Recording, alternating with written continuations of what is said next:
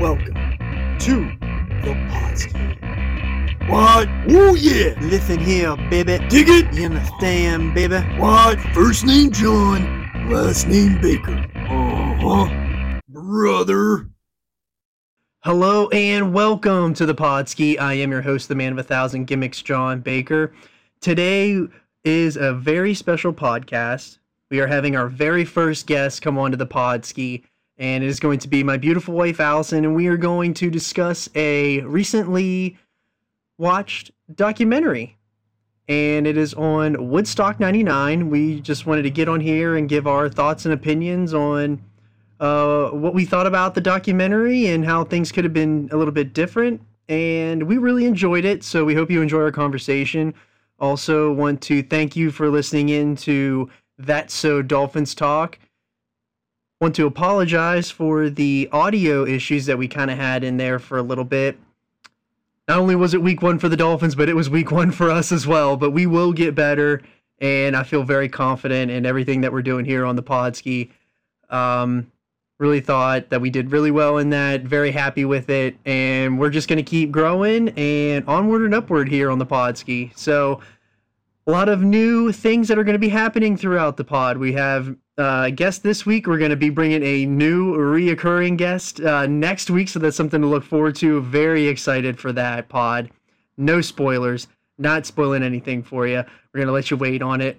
But a new segment that I want to bring into it, because I don't want to keep doing the weekly Roundup Jones. I only want to do the Roundup Jones when when it's important, and I'm just diluting it with the same topic every time. So what we're going to do now is the Dave Meltzer quote of the week. I've been kicking around an idea for something fun like this for a while, and this is going to be something that I find fun because I love Dave Meltzer, and I just find the things that he says, not only just all the time, the things that he writes, everything. Sometimes it is just so ridiculously funny. And so here we go with the Dave Meltzer quote of the week. Dave Meltzer's quote of the week. The Godfather is a pimp on Monday, but not on Thursday. And that was Dave Meltzer's quote of the week. All right. Thank you, Dave, for a great quote. If you guys want to do anybody else, or if you have any other thoughts and opinions, please let me know on that at _Podski on Twitter. We are working on a Facebook. I'm just really slow at it right now, but we're going to get that up and running as well to help get the word out too. So if there's anybody you want to see, let me know. We will for sure get it on the show. But I just thought Dave was funny just because all the things that Dave ends up saying. But yeah, as I said, we're not going to do the weekly Roundup Jones, so let's get right in to Woodstock 99.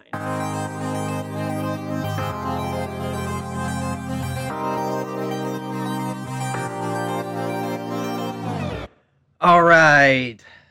Coming into the Podski, we have our very first guest, Allison. Thank you for coming on the Podski. Thanks for having me. We watched the Woodstock 99 documentary, and it was on Netflix, so if you haven't watched it yet, there will be heavy spoilers ahead. We're going to cover the entire thing and really what we thought about the entire 3 episodes. And what'd you think about it? Did you like the whole entire documentary? I really liked it. I definitely suggest watching it if you haven't seen it yet, and then pause this, and then after you watch it, play this again. Yeah. Definitely do that. So one of the things that I really found interesting of the whole documentary is that it was filled with live footage and like a lot of home footage, which I thought was really, really cool.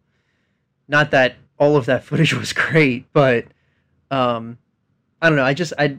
Whenever I thought of Woodstock 99 and kind of like my memories of it, because full disclosure, I was 8 years old when this happened, so I don't remember any of this, but I've heard about it over the years, and I didn't know any of what kind of happened, but I thought that was really cool that there was like so much footage out there on it. But getting into the documentary here, this venue that they had, it was in Rome, New York. It was a retired air base. It's humongous, and one of the reasons that they had chosen this venue was because they had previously done Woodstock 94, and while it was regarded with a lot of success, they had an issue where the fence had ripped away and they lost a ton of money. So one of the things that was said from the get-go was that when we do this, we want to make as much profit as possible, and they chose this air base because there was only one way in and you weren't getting out, and there was just people weren't going to be able to break in and get in for free anymore. You're going to have to enter with a ticket. But they didn't tell anybody that they were having it at an air base. So everybody showed up thinking they were getting some hippie flower field, giant open space of music festival, and they were sitting atop like macadam, and it was hot, and there was no shade at all. Right. It is like an asphalt heaven because it was an air base. So like there was absolutely zero shade, and I get it. It's a cool idea, but when people are expecting Woodstock in the 60s and they show up Woodstock 99 and just see nothing but a building and some blacktop, it's disappointing, I'm sure. Right, and even when some of the footage that I saw from 94, because I had actually watched, there's an HBO one this has been a few years ago when that one was released, and I watched that one kind of after I had watched this one to get extra knowledge about it, and that's a completely different venue as well from this. Like, it's more resembles the 69 Woodstock than it does 99. But one of the cool things that I thought was that you had to have real, I mean, I guess it's because of the times, but you got a real physical ticket that was mailed to you, but that ticket was $150. But I thought that was like a lost art because like now you just get your tickets on your phone, you just print them out and you just roll. But I thought that was really cool that like they actually got the tickets sent to them in the mail. I just felt like that was a little bit of a lost art because I remember getting that whenever I was a kid if I ever went to something. I think having them on your phone takes away from the fun. Yeah, a little bit. Right, it's I not know. As fun. I agree because like when you get that like ticket, because like that's something to keep forever. Yeah. And like when you get on your phone, it's just like stored like on the cloud or whatever. Yeah, it's not fun. But let's get into the promoters. They brought back the original promoter from the original Woodstock in '69 and in '94. His name was Michael Lang. He was throughout the entire documentary, and he came off as like somebody that was like incredibly naive and flower power and just looked at Woodstock with rose-colored glasses. He just couldn't accept that, you know, music had kind of changed and this whole thing evolved into a huge profit gain, in which that's what he wanted because he literally said that in the documentary. And I think for him, like, he thought, as long as I want everyone to get along, they'll just get along because that's what we're aiming for. And he had no knowledge of any other scenario except for the little perfect plan in his head. Right. And a lot of he had no knowledge of the artists that they had booked either, which will jump into John Scher, which we have a lot of comments on because he is a very successful music promoter. He has worked with a lot of the huge bands like the Stones and a few like those really, really large bands that are well known. And he just was the most arrogant blame shifter and a huge profit chaser. And with his guidance and promotion, this whole thing was promoted as Not Your Mother's Woodstock. So he cleared all of the music with Michael, but like Michael had no idea who these people were. And it just kind of he just came off really bad in this entire thing, I thought. Yeah, I don't think that anybody's opinion of him after watching this would be a positive one. He was so oblivious and even still like took absolutely none of the blame at all. He deflected the entire time. Took no ownership for the part that he played. No, he was a total blame shifter, and and even his comments on the women throughout the entire thing was really bad as well. and it came off so poorly. But I did mention the set list a little bit. A lot of those, I mean, this set list is killer. Like, this is a dream style set list personally for myself. Like the DMX, Kid Rock, Limp Bizkit, Korn, Metallica, Rage Against the Machine, Red Hot Chili Peppers, who are one of my favorite bands ever. The Foo Fighters, that was one that I was like, whoa, like I didn't realize the Foo Fighters was there. They weren't even mentioned in the documentary. Jewel and Sheryl Crow, which was kind of her little. Speaking of women, though, she was also treated very poorly. So, like, just that part of the documentary, as she's trying to perform, she's getting things screamed at her. As she's being interviewed by MTV, she's getting things screamed at her from the crowd. If they are treating Sheryl Crow that way, I can't imagine what it would be like to be a woman standing in the crowd. And although the set list is great, I'd say it is great if you have security. But you cannot have bands like that and consider Peace Patrol enough to regulate all of those people. It's just a pathetic attempt. Yeah, the Peace Patrol was the most embarrassing part of the entire setup and promotion, because if you're just going to hand out t-shirts to like kids that are 16, 17 years old and say, hey, you're security, like you were just asking for trouble. And as soon as they showed the Peace Patrol, like the t-shirts and everything, like I laughed out loud, because I was like, it's no, like they knew, they clearly were cutting costs. And well, and I think, yeah, that's a huge thing. And Michael Lang even said in the documentary he didn't want to involve cops. Like, why? Why would you not want to involve cops? Like, I get it. You want this to be a great, peaceful time, but it's a lot of people. You get cops involved because you have to, or bad things happen like they happened. Yeah, it's all public safety, not for the fact of, like, his whole deal was that he didn't want to have guns portrayed there at the show, because they had an underlying agenda, and that agenda was for gun violence, because this had happened right after Columbine. And while... Can I just say, though, that if you wanted to have a peaceful time and only have Peace Patrol, you get peaceful bands. No, I agree. You get, like... I don't know, Mumford and Sons, and obviously they weren't around then, but bands like that, like Jewel and Sheryl Crow would have been fine. Willie Nelson would have been fine with the Peace Patrol, but you throw in Limp Bizkit, whose lyrics and song title is Break Stuff. What do you think the people are going to do when they're being encouraged to break stuff? And he knew what the songs were when he signed these bands, so I don't think that it's fair to say that it's Limp Bizkit. He's just singing the songs that he sings all the time. Right. And when you're a promoter and you are signing artists, like you're signing them because of the artwork that they're portraying. Like you're signing up for everything that comes along with that. And in my opinion, like if Michael Lang can sit there and say, "Oh, I didn't know," why are you signing them? Like, I get it, John Scher was a part of it and Michael Lang played a role, but like you don't get to say, "Oh, well, I didn't know." You're promoting this.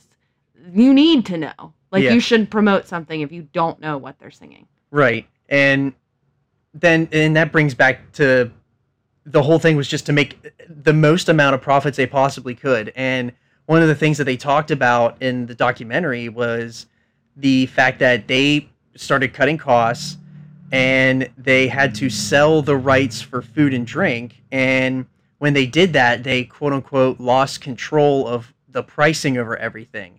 So a bottle of water was $4, and in the beginning. In the beginning, and then that just increased as the days went on. I think the one girl said that a bottle of water was $12 by Sunday, and like back then,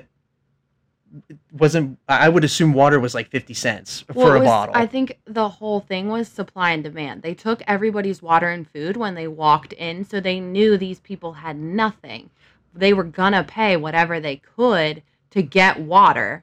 They're sitting on blacktop in the sun, sweating. I forget what the temperature was, but I think they said high. Yeah, I think they said the first day was like 90, and like when you're sitting, just because the air temp is 90, you got to account for at least 10 to 15 degrees hotter on asphalt And you also have to consider the drugs that we all know they were doing are dehydrating their system to begin with. So they're desperate for water. They're going to pay whatever you make them pay, but they're also going to get pissed that you're making them pay that much. Right. And that was another really interesting point that they said that once you got in the gates, they made you give up all of your food and drink. Like, you weren't allowed to take food and drink in, and even water, even if they could prove that it was water, it didn't matter. Right. If they could prove that it was water, you had to dump it out. But it didn't matter. Like, you could bring literally as much drugs as you wanted. They didn't stop anyone from taking that in. But it was like food and drink. You got to let it here. And I thought that was insane. Which just goes back to them only wanting to make money. Right. They did not care about anybody being safe, or obviously they would have taken their drugs. Yeah. They just cared about money. They weren't selling drugs, so they're not going to take those. Right. And, yeah, I can't imagine going into a world where, like, especially nowadays, because we have to remember back then they didn't have cell phones. So, like, if you lost somebody, there's like 250,000 people at this event. How do you get in contact with these people? And one thing that was not covered in the Netflix documentary that we're talking about is that this is what they covered in the HBO one. The HBO one, they basically had a phone bank set up where you could call your parents or like if you went with a group of friends, you could call their relatives or whatever. Hey, have you heard from them? I can't find them. And then they had a giant lost and found bulletin board that was on site as well. Like, I can't imagine going to something like this and not being able to find your friend or like anybody that you're with. Like, I can't imagine a world like that. All I think of is panic. Yeah. And there's no cops, so you can't call them. Right, just pure panic. And then even to just add on top of the suck salad of the price gouging and everything is that so this was a Friday, Saturday, Sunday deal.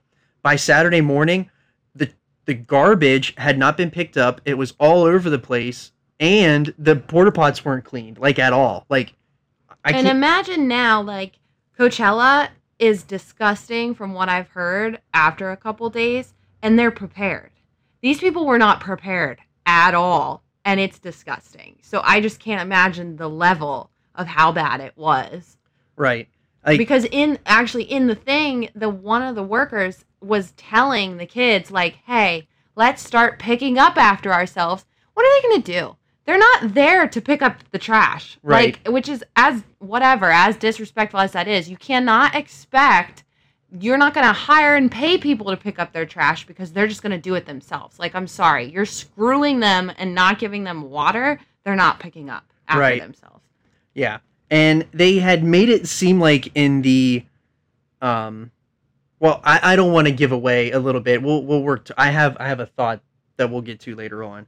But one of the other things that was kind of like building up from the price gouging and the sanitation too was the addition of, like, this was posterized, like, corporate America. Like, they had a huge beer garden, which if you hear beer garden now, like, I get excited when I hear beer garden, but like there, it was just like in your face promotion. You're going to pay all this money for all of this stuff and you have nowhere to go because you can't leave. And I just thought it was wild. Like, it just, but then the addition of MTV, who made a huge presence throughout the entire thing, they like were public enemy number one, it seemed like, to a lot of the people. They, because at the time MTV was shifting from just like throwing whatever music out there and being the alternative to like rock and roll and all that. They were transitioning to corporate America and pop, and these, from like the footage that they were showing, like they were like public enemy number one. They were getting harassed left and right. Like, people with the trash on the second day, they were throwing all the trash at the MTV like stage, and I just thought that was, because me at 8 years old, I didn't view MTV like that, but it's weird to look at them, at like the crowd and everybody there, like they did not want to see MTV at all. Like, but I also just think they were angry. Yeah. I part of me wonders if they weren't throwing things at the camera crew to bring attention to the fact of how bad it was. Like, a lot of the things were like water bottles, and I'm not saying that it was right at all, But I'm just like, if I was in that situation, like I'd be like, people need to know how bad this is because there is no social media. Like you don't have people taking pictures on Instagram and being like, look at how crappy this situation is. So I thought maybe they were doing it to get their attention. Yeah. And I would agree as well, because I can't imagine, like, this would never happen today. I guess the only thing imaginable in today's world would be Firefest. And that, like, I can't even, like, that was publicized. I mean, but they never even, like... They didn't even get to the show. No, they didn't even get a chance to show up and get pissed.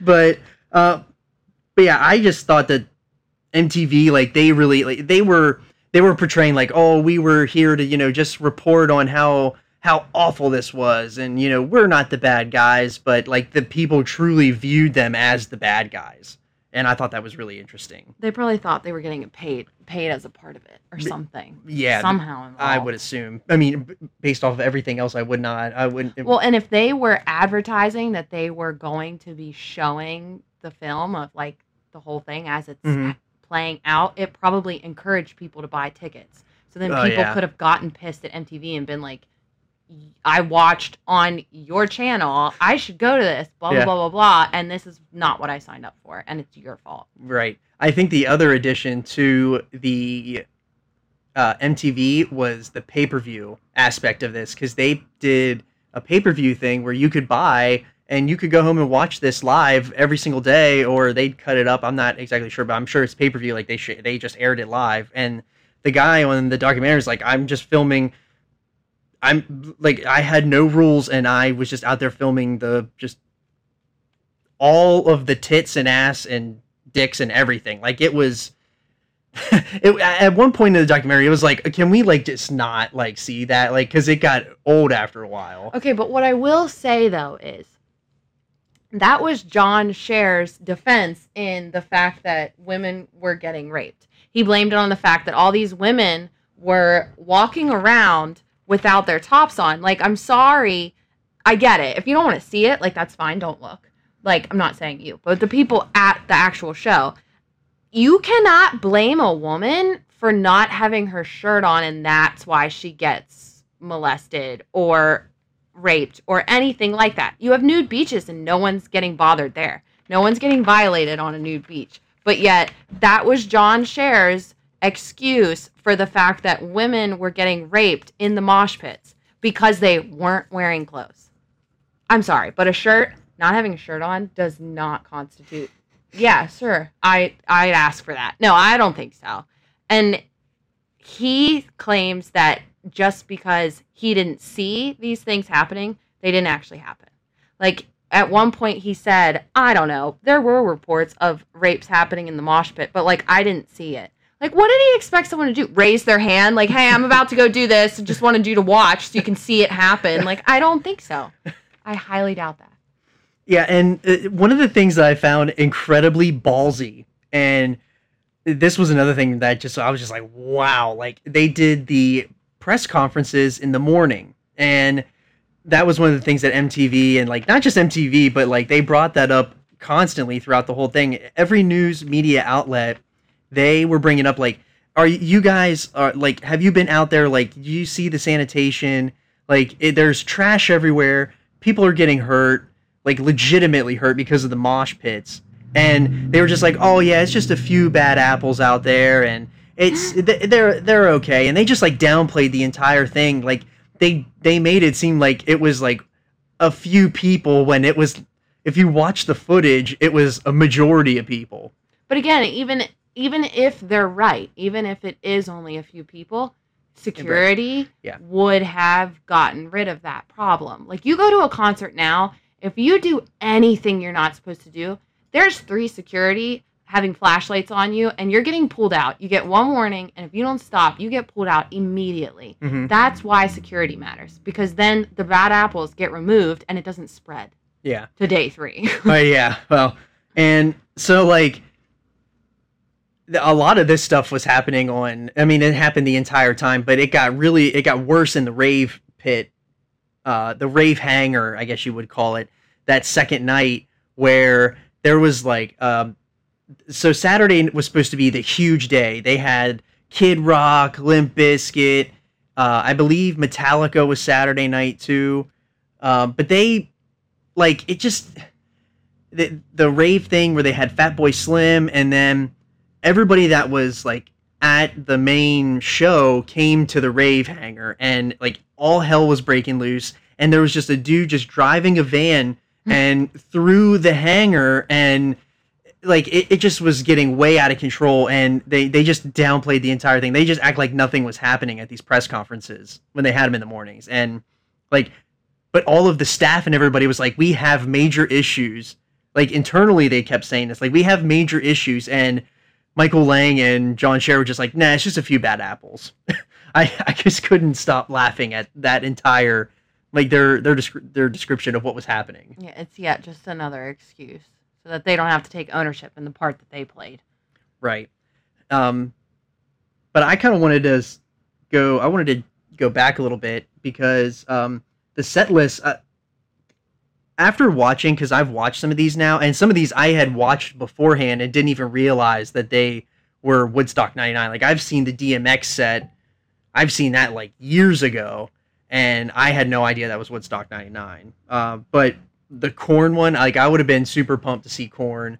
One thing that, like, I really didn't even realize, that they had Metallica was there, but they were not mentioned. Like, there was not a single peep of Metallica, and I just thought that was kind of strange how, like, they weren't mentioned at all. But I think probably the most that I really would have wanted to see Limp Bizkit, and probably my most, like, I really would have wanted to see the Peppers, because, like, I love the Peppers. But things, like, kind of really got out of hand at the Limp Bizkit show, and that was on Saturday, and that's where things really started going downhill, because as Allison had mentioned earlier, she mentioned that, you know, obviously his big song at that time was Nookie and Break Stuff, and I mean, he just was watching the crowd, and he was being ultimate Fred Durst. Like, he was there to perform. Yeah. If he didn't perform the way he normally does, they would have gotten pissed, and that would have been on him and his reputation. He wasn't going to have that. No. And he put on a hell of a performance, I think. And they were talking about in the documentary how they had the soundstage out in the center, and everybody was like, whenever he started singing Break Stuff, that's whenever things got really out of control, because they started to tear down the sound tower, and they like, it was almost going to come down. They were ripping the wood off, and they were using the wood to crowd surf. Like, it got incredibly out of hand, and that's basically where John Scher thought that things were out of hand, and they basically removed Limp Bizkit off the stage. They told him the set's done, and that's where you get, like, the famous clip of him coming around the corner right after it's done, and he's like, it's not my fault, which I agree with him. But I also did want to make, I had to get this in as a little note for myself. I have seen the GIF of Kid Rock in the fur coat, and that's one of my favorite GIFs of all time. And I had no idea that was Woodstock 99. I thought that was hilarious, that as soon as I saw him walk out in the documentary in that fur coat, I was like, that is where that GIF is from. And I just love it. I just think it's one of the greatest, like, visuals ever, is just him walking out in that enormous white fur coat, and it's like a bajillion degrees outside.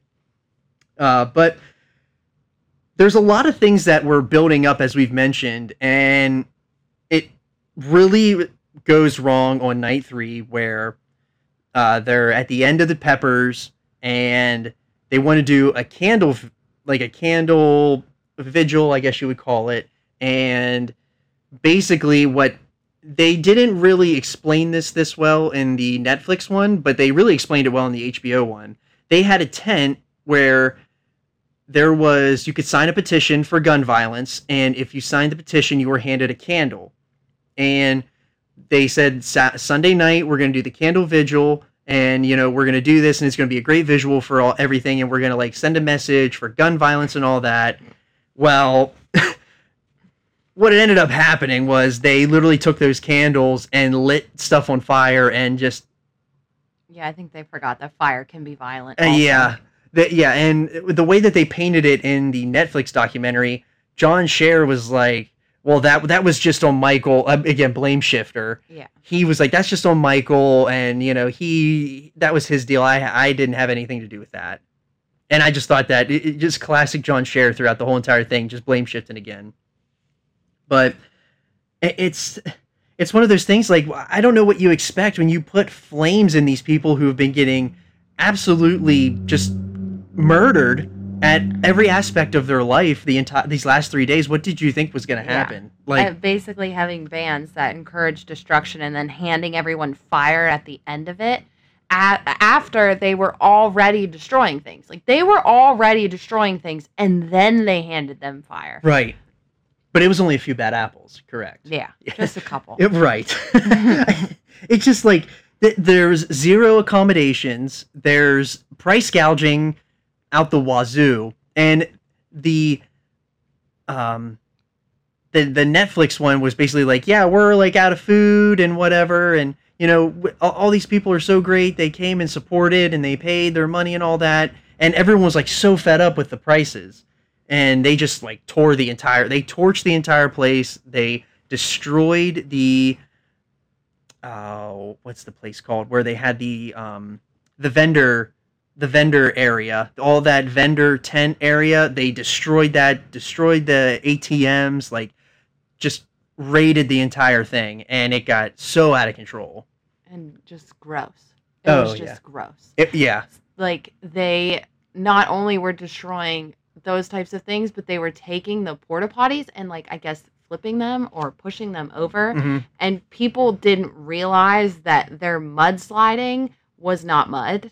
It was feces. And I forget how many people said they got sick. That one woman got an infection. Yeah, the one woman had trench mouth after the first day. That she said, I woke up Saturday morning and I had cold sores all over my mouth, and I realized I had trench mouth because I was drinking basically shit water. Like, I can't imagine. Like, when I saw the sanitary conditions in the footage, like, I looked at Allison and I was like, if we would have been there, we would have been gone. But like, if this would happen today, they would be sued. Oh, they would be in so much trouble. It would never happen. And one of the other things that really got out of hand with the sanitation was that they had a water pipe, and they broke the water pipe, and that's what started that mudslide, was because there was just water running everywhere, and everyone was like, oh, we finally got water, but we're rolling around in our own turds. Like, that part was just wild. Like, I can't imagine. And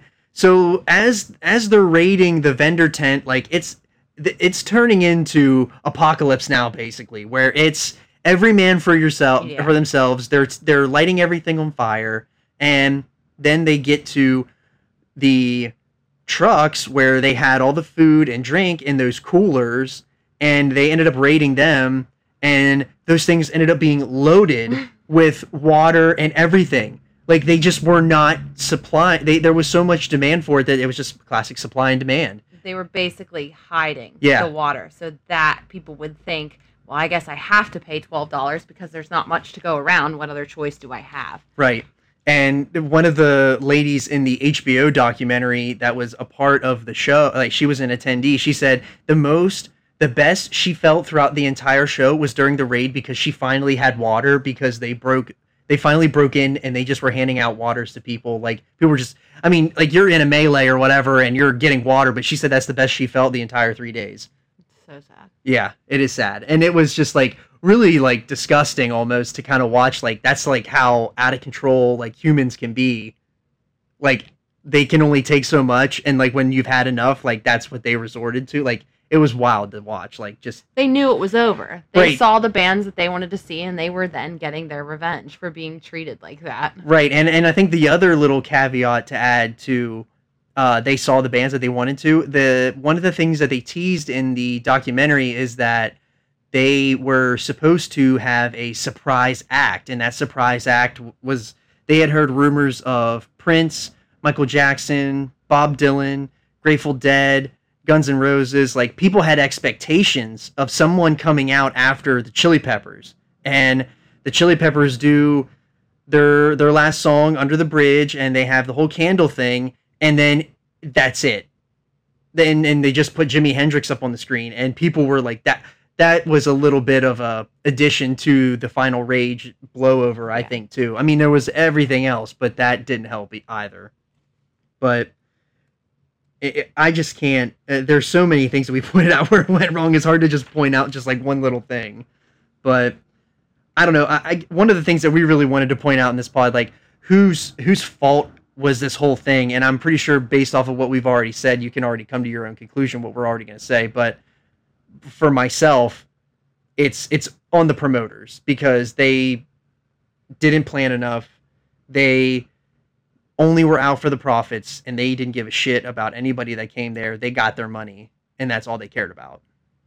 Yeah, I would have to agree. I say it's for sure the promoters, and I don't know if I would have felt that way totally back then, but after watching the documentary and seeing them double down and taking absolutely no ownership for what they did, they talk about how everyone there was actually just lunatics, and John Scher is actually quoted saying that.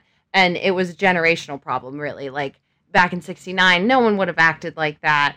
And this generation's just entitled. And they feared growing up. He literally said they feared growing up, so they acted out instead of just getting a real job because they have too much angst. So they came there to get all of their angst out. And Michael Lang claimed it was just a lost opportunity because 90s kids have a different headspace. And like, I'm sorry, no. And I don't care if you were born at any age, you're going to get upset that you're being charged $12 for water and you have nowhere to go to the bathroom. No, I agree. I don't care how old you are. Yeah, and like, I guess I view it, because I don't know what the translation or the, what the difference in dollars would be from the 90s to today, but or I guess it's just the mentality, I guess, as well of myself. But I'm already expecting to get price gouged no matter what. But that was like not a thing in the 90s. But the price doesn't change. The price doesn't, right. Like, you don't get to the end of your concert and all of a sudden water is so expensive and you're not going to get water for 2 more days. That's true. That's very true. But yeah, I can't put blame on the artist because, like I said earlier, you're when you're signing somebody to do a service for you and you're reliant on that talent, you get what you sign up for, and that's on you. If you can't police it or control it, that's on the promotion. And that's... The artists are who they are. Right. That you signed them up to be who they are, and that's what they did. And they can't be blamed for that. Right, and that's in any form of entertainment. That's not just music. Like, that goes... It's everything. It goes across every single piece of entertainment. And I won't talk about wrestling in this one, but I did have some wrestling things. But I had some wrestling thoughts about that. But it's for sure on the promotion. And there was just it's just wild that the promotion wanted to blame the attendees for it's just a bunch, like what you already said. Well, I don't want to basically set them up to fail. Right, yeah. Basically set them up to fail is a really good word. But one of the things that I wanted to do personally, because whenever I saw Woodstock 99, I personally thought of another show that was 8 years before 99. It was called Monsters of Rock, and majority of people probably listening to this pod already know what I'm talking about. But if you're not familiar, if you ever watched the Enter Sandman music video by Metallica, that music video was shot at Monsters of Rock, and it was I didn't know that. Yeah. And so I wanted to draw some parallels and to like share comparisons as to if they would have used their heads and planned out a little bit more, like all of this could have been prevented. And like we probably would still be having Woodstocks today. But both shows were done at massive military bases. Now, obviously, Monsters of Rock was done in Russia, so like it's a little bit different we're dealing with completely different people, but I mean, again, humans are humans, and they were both on these huge military bases. They were both meant for peace, love, and freedom, which that is... Woodstock 99 painted that picture as if they were out for peace, love, and freedom, but the one Monsters of Rock was truly peace, love, and freedom. And Time Warner was, who, if you don't know who Time Warner is, they're a huge cable company, and they wanted to give the people of the Western Hemisphere the gift of rock. So like this was a touring thing, and it kind of culminated in '99 at this huge show in Russia, and they wanted to give the gift of rock to people. And a huge difference I found was that Woodstock '99 was price gouging out the ass. Monsters of Rock was free. You paid nothing to get in. Now, Monsters of Rock, they weren't providing like food or drink or whatever, but this was only a one-night deal, so that was also a little bit of a small difference. But the crowd size, Woodstock '99 had 250,000 people. Monsters of Rock had double that for one night, and these people were there like at Woodstock for 3 days. Like, if you watch the music video, and there is a documentary on that as well. It's called "For Those About to Rock," and the crowd is, both crowds were things I had never seen before, and just the sheer size of the crowds were unreal. But like another thing too is that like another huge difference in the two is Woodstock '99 had our wretched, rotten Peace Patrol, and at Monsters of Rock they had a military presence. So like clearly they planned, and Time Warner, from the article that I read, said that they had went to the venue a few days beforehand. They went a week out and realized they didn't have enough, and they beefed up all of the infrastructure and security around it because the Russian government told them no one's going to come to your little rock concert, and they were like, no, like we have this lineup of people and they're going to come and it's free, and it ended up being like this $500,000 like 500,000 like attended show. Like it's wild. But another comparison to kind of draw in the rage factor, I guess you could say, in the crowds is that Limp Bizkit and what was at Woodstock, and not similar, more ragey style music was Pantera, and like there was no moshing like that even with Pantera, and I would say that Pantera is way more aggressive than what Limp Bizkit was, and I would put that on the fact that there was military presence, not Peace Patrol. But the one thing that I did want to add to the huge difference is that there was 3 recorded deaths at Woodstock '99 and the countless sexual assaults. And at this event that had double the size with military presence had 0 deaths. Now, I will add that there was 49 people detained, 100 people thrown in the drunk tank, and there was 51 hospitalized, but I'm sure that number was just as high, if not more, at Woodstock '99, based off the footage that we saw. But I just thought that if they would have taken the time to think about it and really thought about the sheer size of what they were trying to do, that all of this could have been prevented. And a lot of people say, well, you know, like they were looking for $1 at Woodstock '99, but Time Warner ended up selling the rights of all their footage they made that night, and that became the For Those About to Rock documentary, and that made them $80 million. I think, though, for the Woodstock '99, they were only looking at what they did wrong before.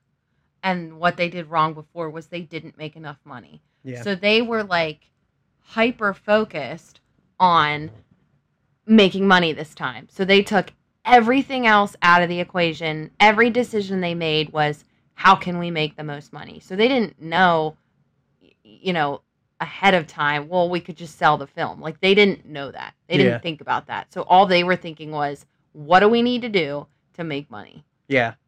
And I just thought that was, I thought it was interesting to draw in a different perspective of a huge festival. And pretty much, like, another thing that was really interesting as after Woodstock '99 was the very first Coachella, like literally that year. So it's wild to think that Coachella is still going now. Like, if you really know Coachella, which I've never personally been, but it's not sunshines and rainbows that you always see on Instagram. I'm sure they have their issues and everything like that, but it's an annual event that people love to go to and everyone wants to go to, and versus like, I don't think anyone cares if they ever had another Woodstock.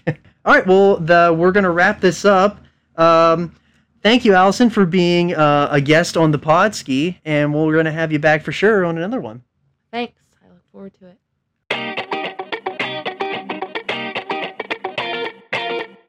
All right. Thank you, Allison, for coming on to the Podski. It was great to have you on. We're for sure going to definitely have Allison in here again. Don't know how we're going to bring Allison in. I think we're going to try to bring her in because we watch a lot of documentaries and TV shows and stuff like that. So she could be a reoccurring guest for anything that we watch that we find incredibly interesting. But yeah, what did you think of Woodstock 99? Do you have any thoughts and opinions? Let us know on _Podski on Twitter. Don't forget to rate, review, and subscribe to the Podski, and be on the lookout for That's So Dolphins Talk. I don't know if we're going to be able to get that out as early right after game time on Sunday, because Trey and I both will be going to the game on Sunday, so we will have first-hand experience with what the Dolphins look like in real time. Very excited for the game. Very excited to get down there with him and have a good time with him and his family and my brother-in-law. Very, very excited for the game. Haven't been to an NFL game in a few years, so it's going to be really cool to be back in that atmosphere, and especially for a team that I can actually root for once, from Miami. So, but yeah, don't forget to rate, review, and subscribe, and follow us on Twitter at _Podski. And we are on Facebook already, so if you want to search out the Podski with John Baker on Facebook, I'm pretty sure you can find it. There's just nothing up there right now, so I'm working on getting that done. But if you want to give us a follow on there, we would greatly appreciate it. And we will see you next week on the Podski.